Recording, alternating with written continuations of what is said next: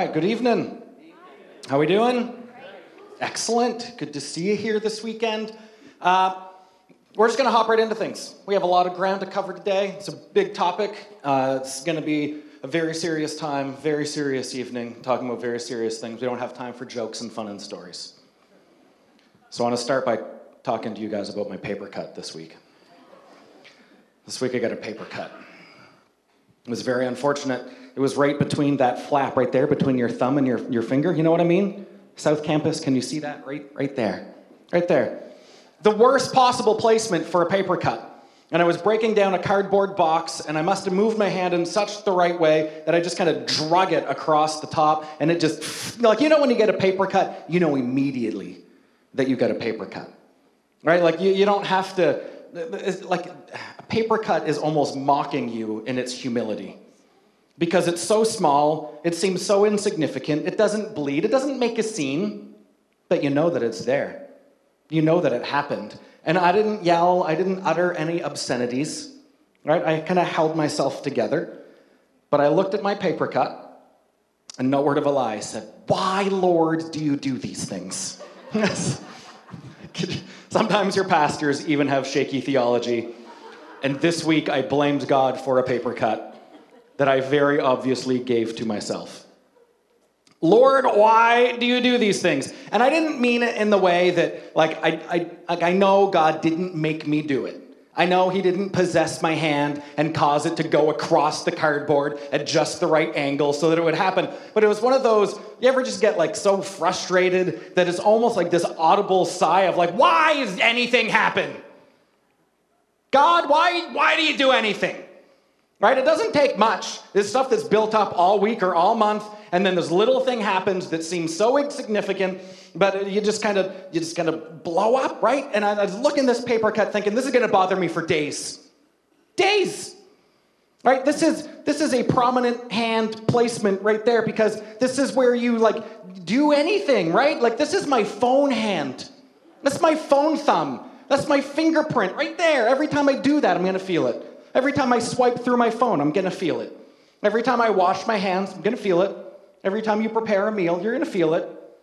Right? Paper cut, unite, right? Like, we've been there. Let's come together. Let's be with each other. It's important. And I screamed out, Lord, why? Because, like, in your heart of hearts, you've thought it, and you've thought, like, he could have made our skin thicker. Right? He could have added a thickening agent. We didn't need to have paper cuts. Why give us skin that a paper can cut? I was a little bit upset with him about that. You know, and then there's that moment of like, well, you could have dropped that box out of my hands right before it happened. You could have. I could have dropped it at just the right time to save myself the pain. Or maybe even after the fact, in that moment, he could have gone, oh, Mark, that is unfortunate paper cut placement. I am all powerful. Why don't I take care of that for you? And he could have healed it up for me. That is the sound of healing. He could have, but he didn't do any of those things. And I suffered with a paper cut all week long. We almost didn't have a sermon this weekend. We almost just called the whole thing off. You can't overexert a paper cut. Now, you got to take it easy. I've been home, Tylenol, ice packs, physio. I've gotten through it, but it's been all good. It's been all good. Lord, why? I understand that's a very terrible analogy or example for this topic, but I think it's pretty telling that my reaction to pain was to blame God. My reaction when I felt pain was to go to God and ask a bunch of questions and try and get to the bottom of it, to try and figure out, why would you do that? Why would you create a world where this can happen? You just get so frustrated with it sometimes. You just get so annoyed. And you've had things happen in your life that maybe as insignificant as a paper cut, but you still kind of threw your hands up in the air and you're like, don't you even care? God, don't you even see? Couldn't you do something? Maybe even just less. Couldn't you just like tone it down a bit? Isn't there anything that you could do about all of the pain and the heartache and the hardships and the trials that we go through? Aren't you good? And aren't you powerful? We've asked him why. And maybe it's not been a paper cut. Maybe it's been a way worse diagnosis. And maybe it's not even been physical pain, but maybe it's been mental or emotional pain. Maybe it's not even been your pain. Maybe it's been the pain of your children and you had to watch that, or the pain that your parents walked through and you had to watch that. Maybe it's not even pain that you have experienced, but you've seen it on TV, you've seen it on the news, and it broke your heart. And we all kind of experience these things and come to this conclusion of, all right, God, you had something to do with this, or you could have. Where are you when all of this happens? This problem of pain, this problem of evil, we've all wrestled with it. We've all struggled with it. We've thought about it. We've asked the questions. We've done the prayers. We've tried to get to the bottom of it, and it's a huge issue. And this is, for some people, the issue that keeps them from believing in God in the first place. This is the thing that they're just like, no, there is too much atrocities in the world that I can't believe that there would be a good God, so I don't even believe it. Oftentimes how I feel about that is that it's not that they don't believe in God, it's that they're mad at him. They're angry at him. Right? But you can't be angry at something that doesn't exist. I don't spend a lot of time getting angry at things that I don't believe in. Like a lot of times the issue is that people are mad. For some people, they did know God, followed him, loved him, and then something happened in their life and it was the reason why they turned away. Like, God, I thought you were there, thought you cared. You obviously don't.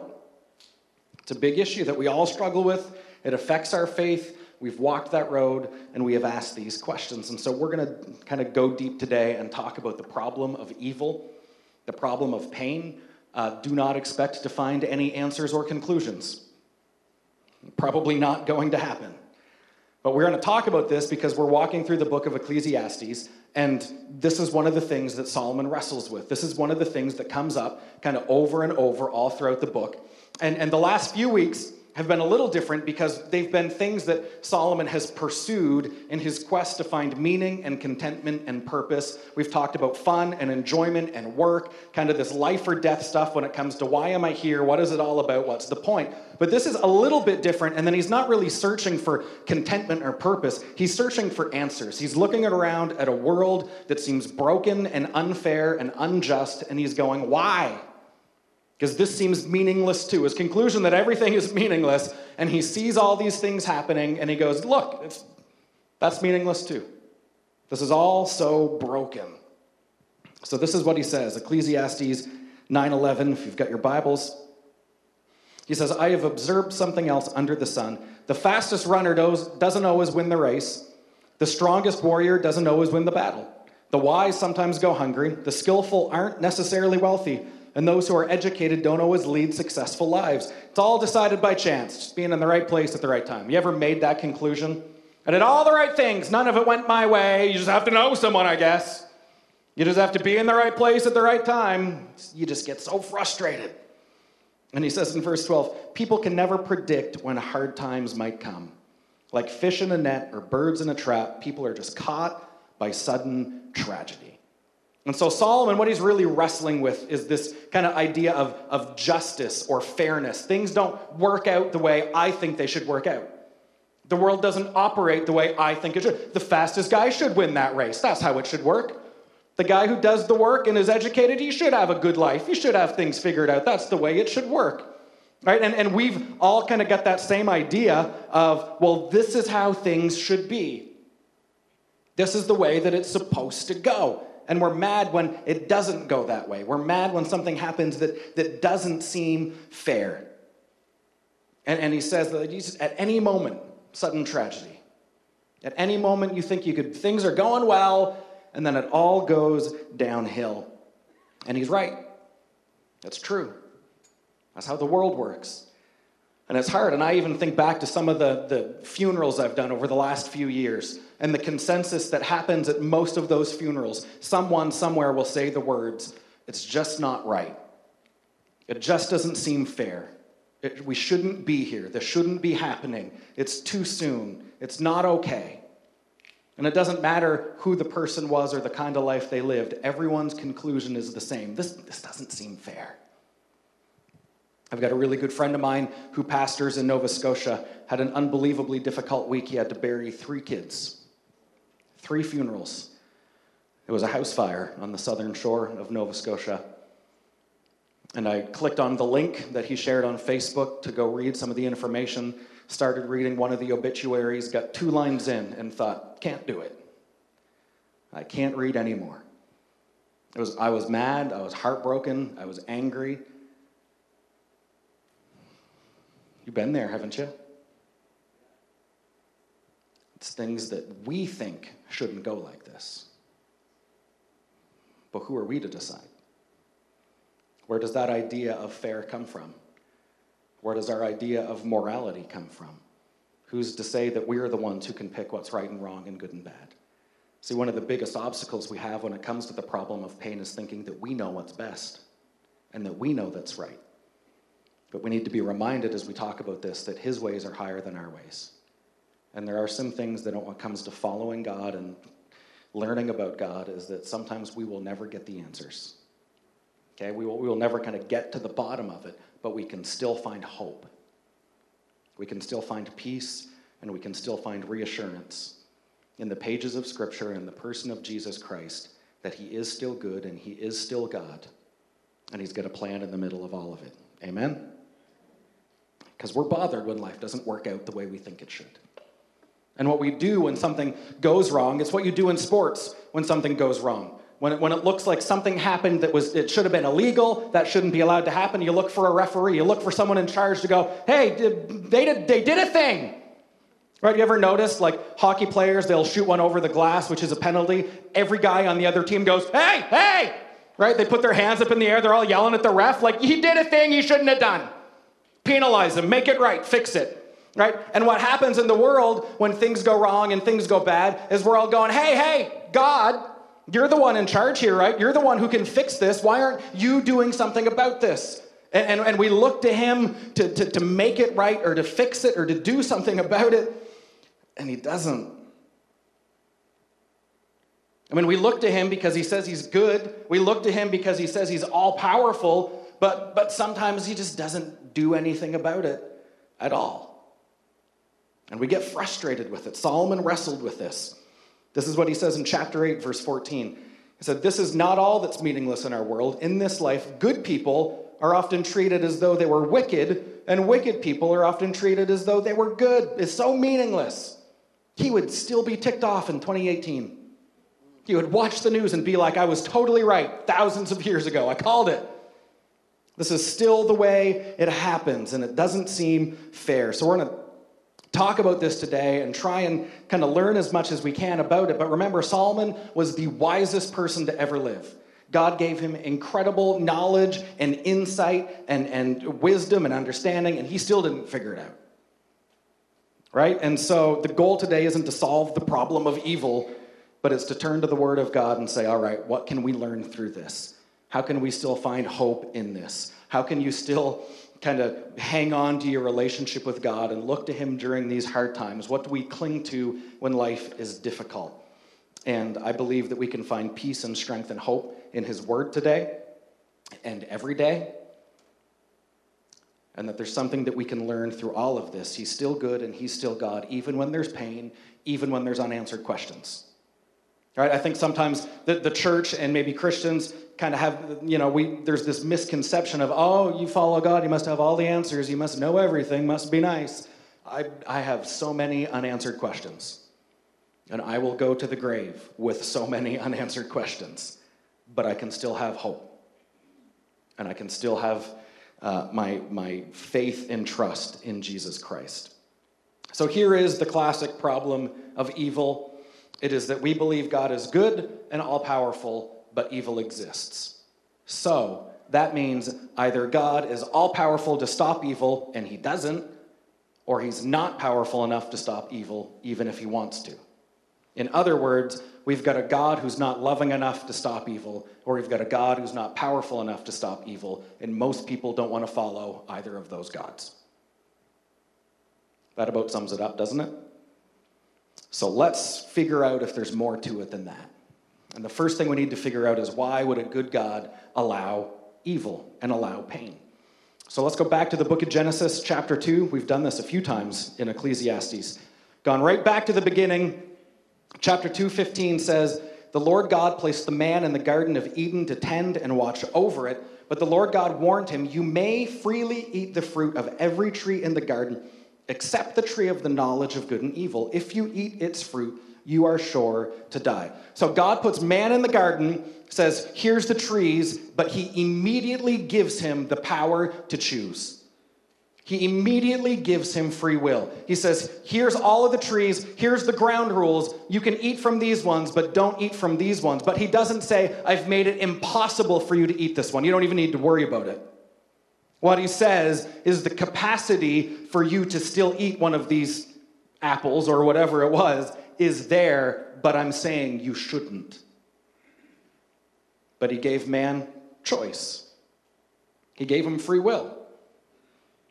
In order for God to be good, he has to give us free will.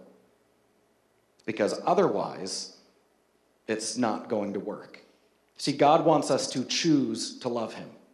He wants us to come up with that decision of our own free will. He wants us to make up our minds that we will follow him and do the right things and make the decision to live for him. But if he forced our hand in that, then we would be robots. We wouldn't have any say in it whatsoever. Right? Is it a good God who says, all right, I've created you, but you have to do as I say. You can only go where I tell you. You can only say the words I'm giving you. You have to operate entirely within the parameters that I'm giving you. You can't make your mind up on your own. You can't make up any decisions. Is that God still good? That God is a dictator. That God is a slave driver. He's not good. So God has to give us free will. He has to give us the power to choose if this relationship is going to work at all. Paul talks about this freedom that God has given us in the New Testament, even for people who are Christians, even for people that said, all right, I know that I should be following Jesus. How many of you understand that you can know that and still not do that? Right? Because we've got the freedom to make up our own minds. This is what he says in Galatians 5:13. You have been called to live in freedom, my brothers and sisters, but don't use your freedom to satisfy your sinful nature. Instead, use your freedom to serve one another in love. So he's saying, you've got the freedom to do evil. You've got the freedom to go and do sinful things, or you've got the freedom to serve one another and do what's right.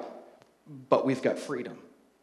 God gave us the ability to make up our own minds and do the things that we want to do. So in other words, free will then comes with the potential for pain. Free will means that there is the potential for pain. Because if we can choose to do good, then we can also choose to do bad. We've got the choice. We can make poor decisions, and those poor decisions can actually negatively affect the people around us. We can choose to do things that will actually be destructive for the rest of the world. But that's not on him, is it? Wouldn't that be on us? Aren't we to be held responsible for the decisions that we make? The same thing happens as a parent when you try and raise kids. The goal is that you would not make decisions for your children for the rest of your life. The goal is that you would teach them to try and make the right decisions for the rest of their life. Right? You can say, here's the good decisions. Here would not be the good decisions, but I'm going to let you make up your own mind. And every parent sweats it out, and they're like, this is not going to go well. And every parent understands that sometimes your kids have to make bad decisions to learn how to make good decisions. We have to learn from that, right? And some of you have kids that have grown up, and maybe they grew up and they went on to disown God. Maybe they grew up and left just this wake of broken relationships behind them.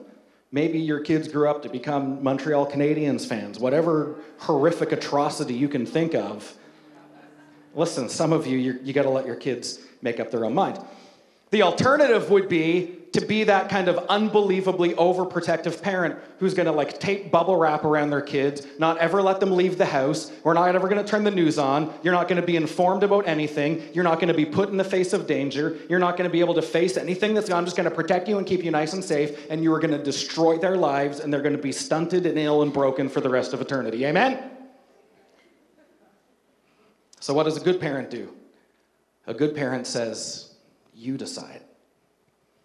Now, our kids are still a bit young, but we're at that age where we're playing the what do you think you should do game. And sometimes they go, oh, I think I should eat 14 Oreos. And they do. And I think, this is not going well. But you have to let them. And see, God has given us the same freedom. We're his kids. And he understands that we need to learn how to make good decisions, that we need to be the ones who make up our mind to know, all right, this is good and bad and right and wrong, and I'm going to choose to follow you or not. But that free will means there's potential for pain. Do you know that most of what God gets blamed for is actually our own fault? You ever think about that? That a lot of the stuff God gets blamed for is on our hands. People look at war, they look at terrorism, they look at famine, they look at injustice, they look at inequality, and they think, where's God in the middle of all of this? God is the one who gave you the ability to do whatever it is you want to do. So it's not really his fault that the world is so messed up. It's actually our fault that the world is so messed up. It's Galatians 6:7 that says a man reaps what he sows. You reap what you sow. In other words, you make bad decisions, you're probably going to get bad consequences. If you do bad things are probably going to happen. And this is really difficult to do sometimes. We don't like to kind of point a mirror at our life and take a hard look at our own lives. But I bet that a lot of the pain and the heartache that you've experienced in your life, or maybe that you're experiencing in your life right now, is self-inflicted. That you have not made good decisions.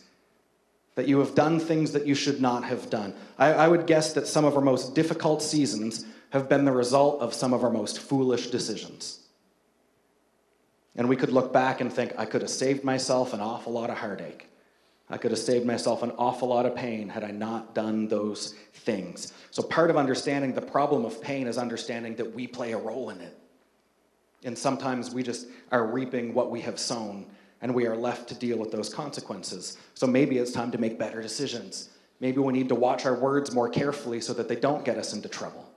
Maybe we need to pursue wisdom and godliness, even if it doesn't seem what's the most fun at the time, because it's actually going to be the thing that is right and good for us in the long run. You will eventually reap what you sow. Now, that verse is not just a warning, it's also an encouragement. It's not just don't do bad things because bad things will happen. It's also you should do good things because good things will happen. And if you want more good to happen in your life, then you should do more good. Galatians 6:9.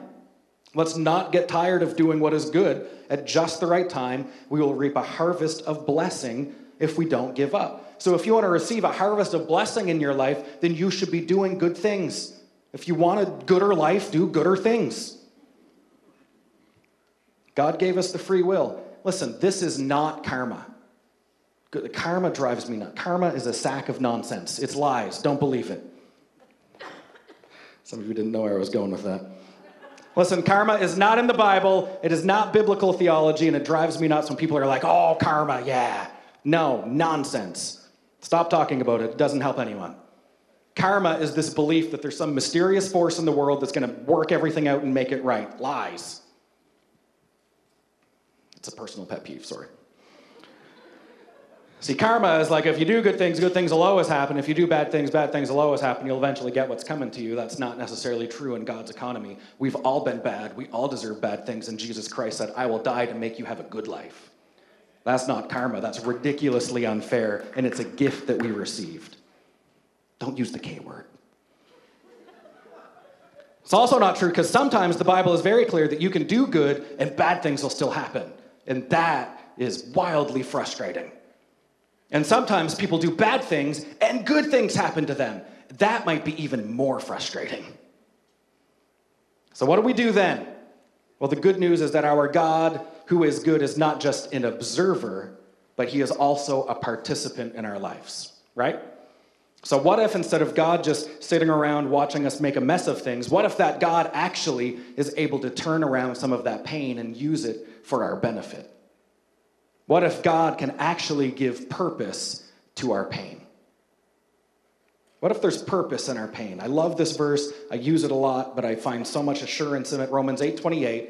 And we know that God causes everything to work together for the good of those who love God and are called according to his purpose for them. Now, that verse is not saying that God causes everything. God is not the cause of everything. We often attribute things to God that are not his fault. That earthquake, totally God's fault. Shouldn't have happened. That famine, that civil war, that suicide act, whatever it was that happened in the world, so it's totally God's fault. He keeps doing all these bad things. No. Those are the result of living in a world that has been broken by sin. And sinful people do sinful things, and sinful things happen. Even creation is broken, and the Bible says it cries out, longing for the day of redemption.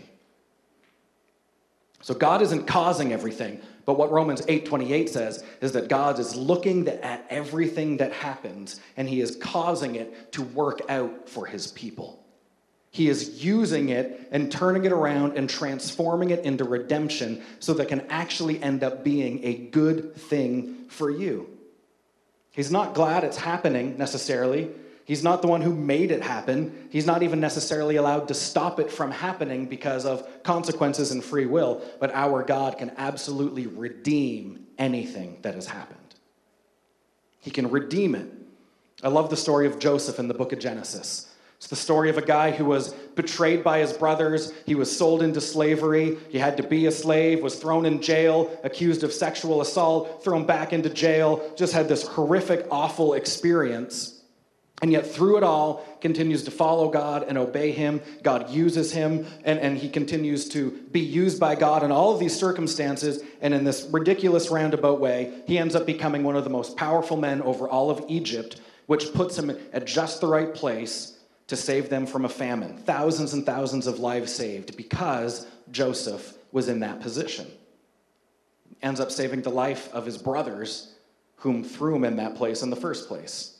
And this is what he says at the end of it all. He's talking to his brothers, and he's had some time to think about it. And this is Genesis 50:20. You intended to harm me.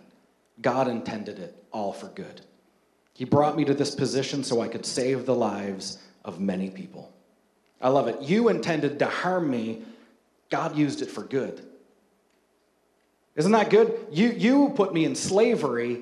God put me in leadership. You wanted me out of your life. God used it to save your life. Our God is capable of looking at any circumstance in your life and completely turning it around and using it for you. He is able to redeem anything and everything, to transform it and use it for something beneficial. What if God, in all of his sovereignty right now, is orchestrating things for you, even in the season of your most difficult pain, that someday you will look back on it and go, oh, now I see what you were up to.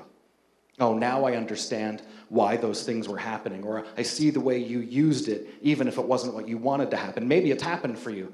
Maybe you can think back to times in your life when you needed work, threw out a whole bunch of resumes, got 0 phone calls. And you were stressed out and frustrated. And yet because of that, it actually led you to a job that was fantastic.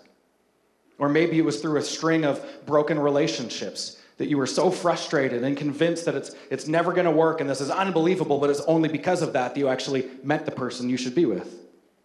What if it was through an addiction that almost brought you to the point of death, but through that, you found the person or the thing that gave you the freedom to find new life? You wouldn't have found it otherwise. What if God can look at the hardest, most difficult circumstances in your life and say, watch me turn this around and use it for your good? What if there's purpose in your pain? What if there's a reason for it? You might be midway through it right now. Midway through Joseph's season, he was sitting in jail thinking, this is not going anywhere. Nope, God was halfway.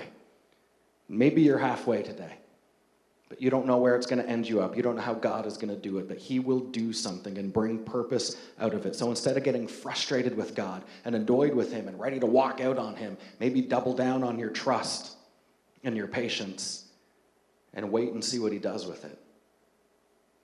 You might be better off for it in the long run. That's another great point when it comes to pain. It's that God just doesn't end up changing our circumstances. Sometimes he makes us stronger because of our pain. What if God can actually use our pain to give us power? What if God can transform your pain into power? We've got a God who does that. We've got a God who does that very thing. We often run from pain, we run from struggle, we run from challenges, but we don't grow in comfort. And it's often through those difficult times that we learn the most, that we change the most, that we grow the most. The Apostle Paul, had a similar experience where he had this thing in his life that caused him pain and frustration and annoyance and heartache day after day after day after day, begged God to take it away multiple times. God always says, nope. And one day, God kind of says a little bit more to him. 2 Corinthians 12:9. Each time he said, my grace is all you need. My power works best in weakness.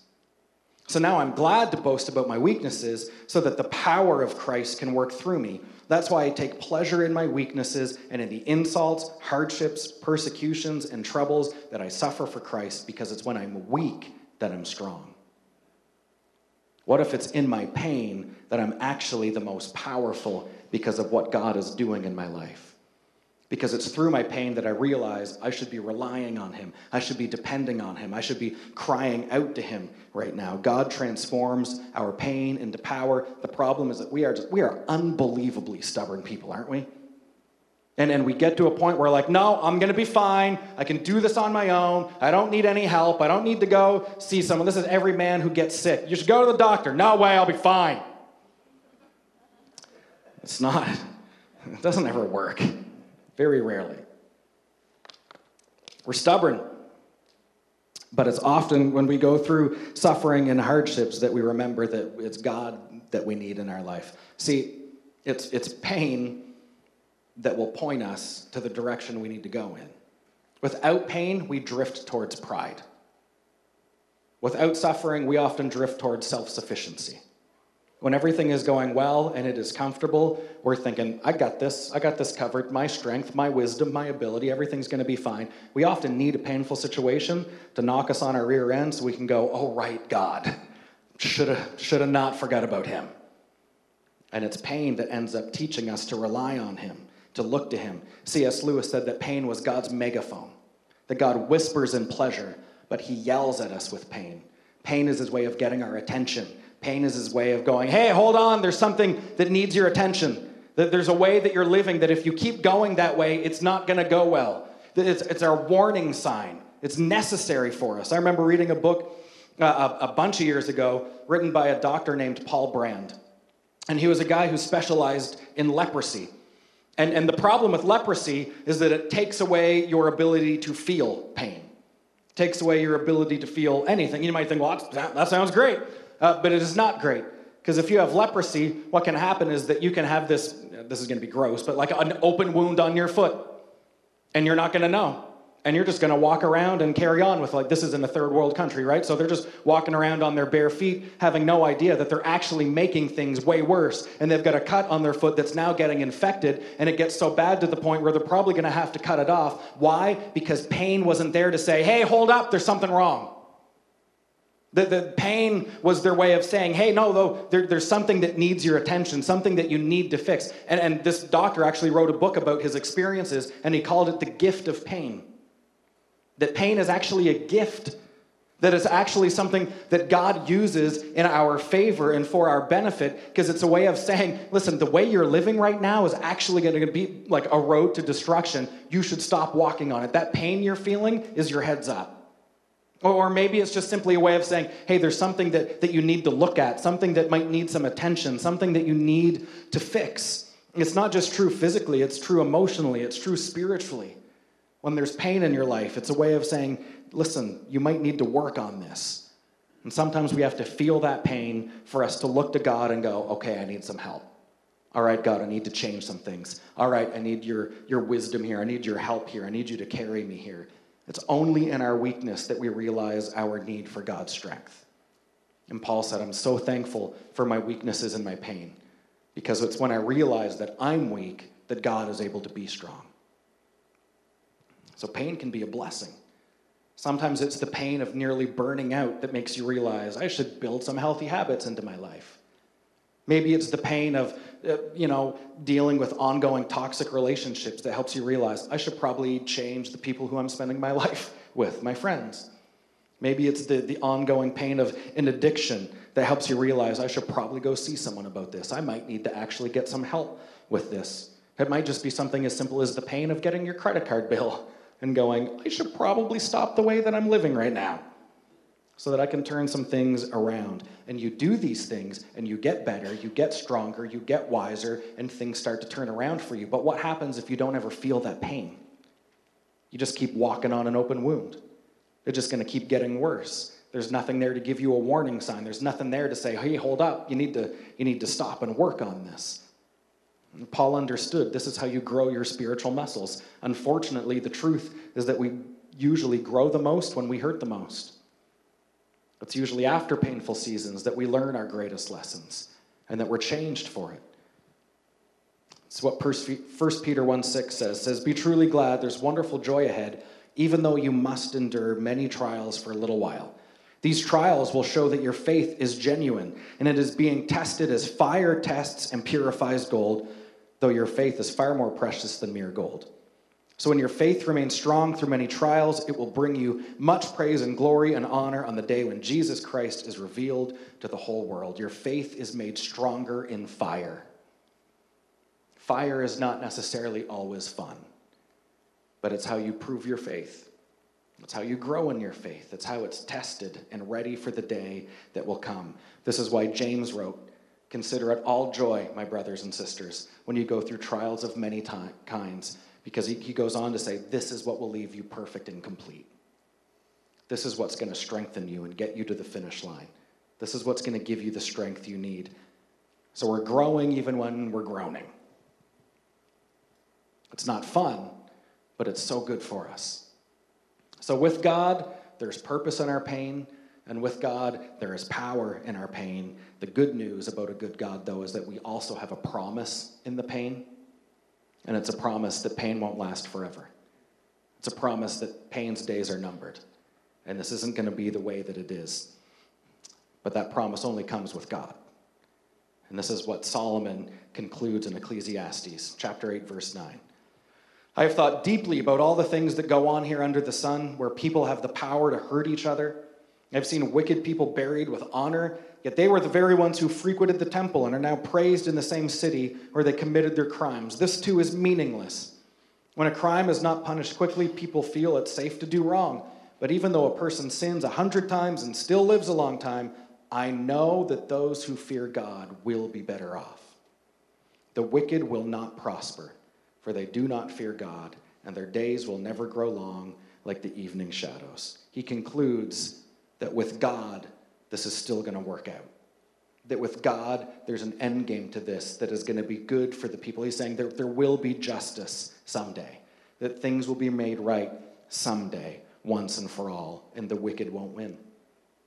John had a vision of this in his picture of heaven in the book of Revelation, 21 verse 3. He says, I heard a loud shout from the throne saying, look, God's home is now among his people, and he will live with them, and they will be his people. God himself will be with them, and he will wipe every tear from their eyes, and there will be no more death, or sorrow, or crying, or pain.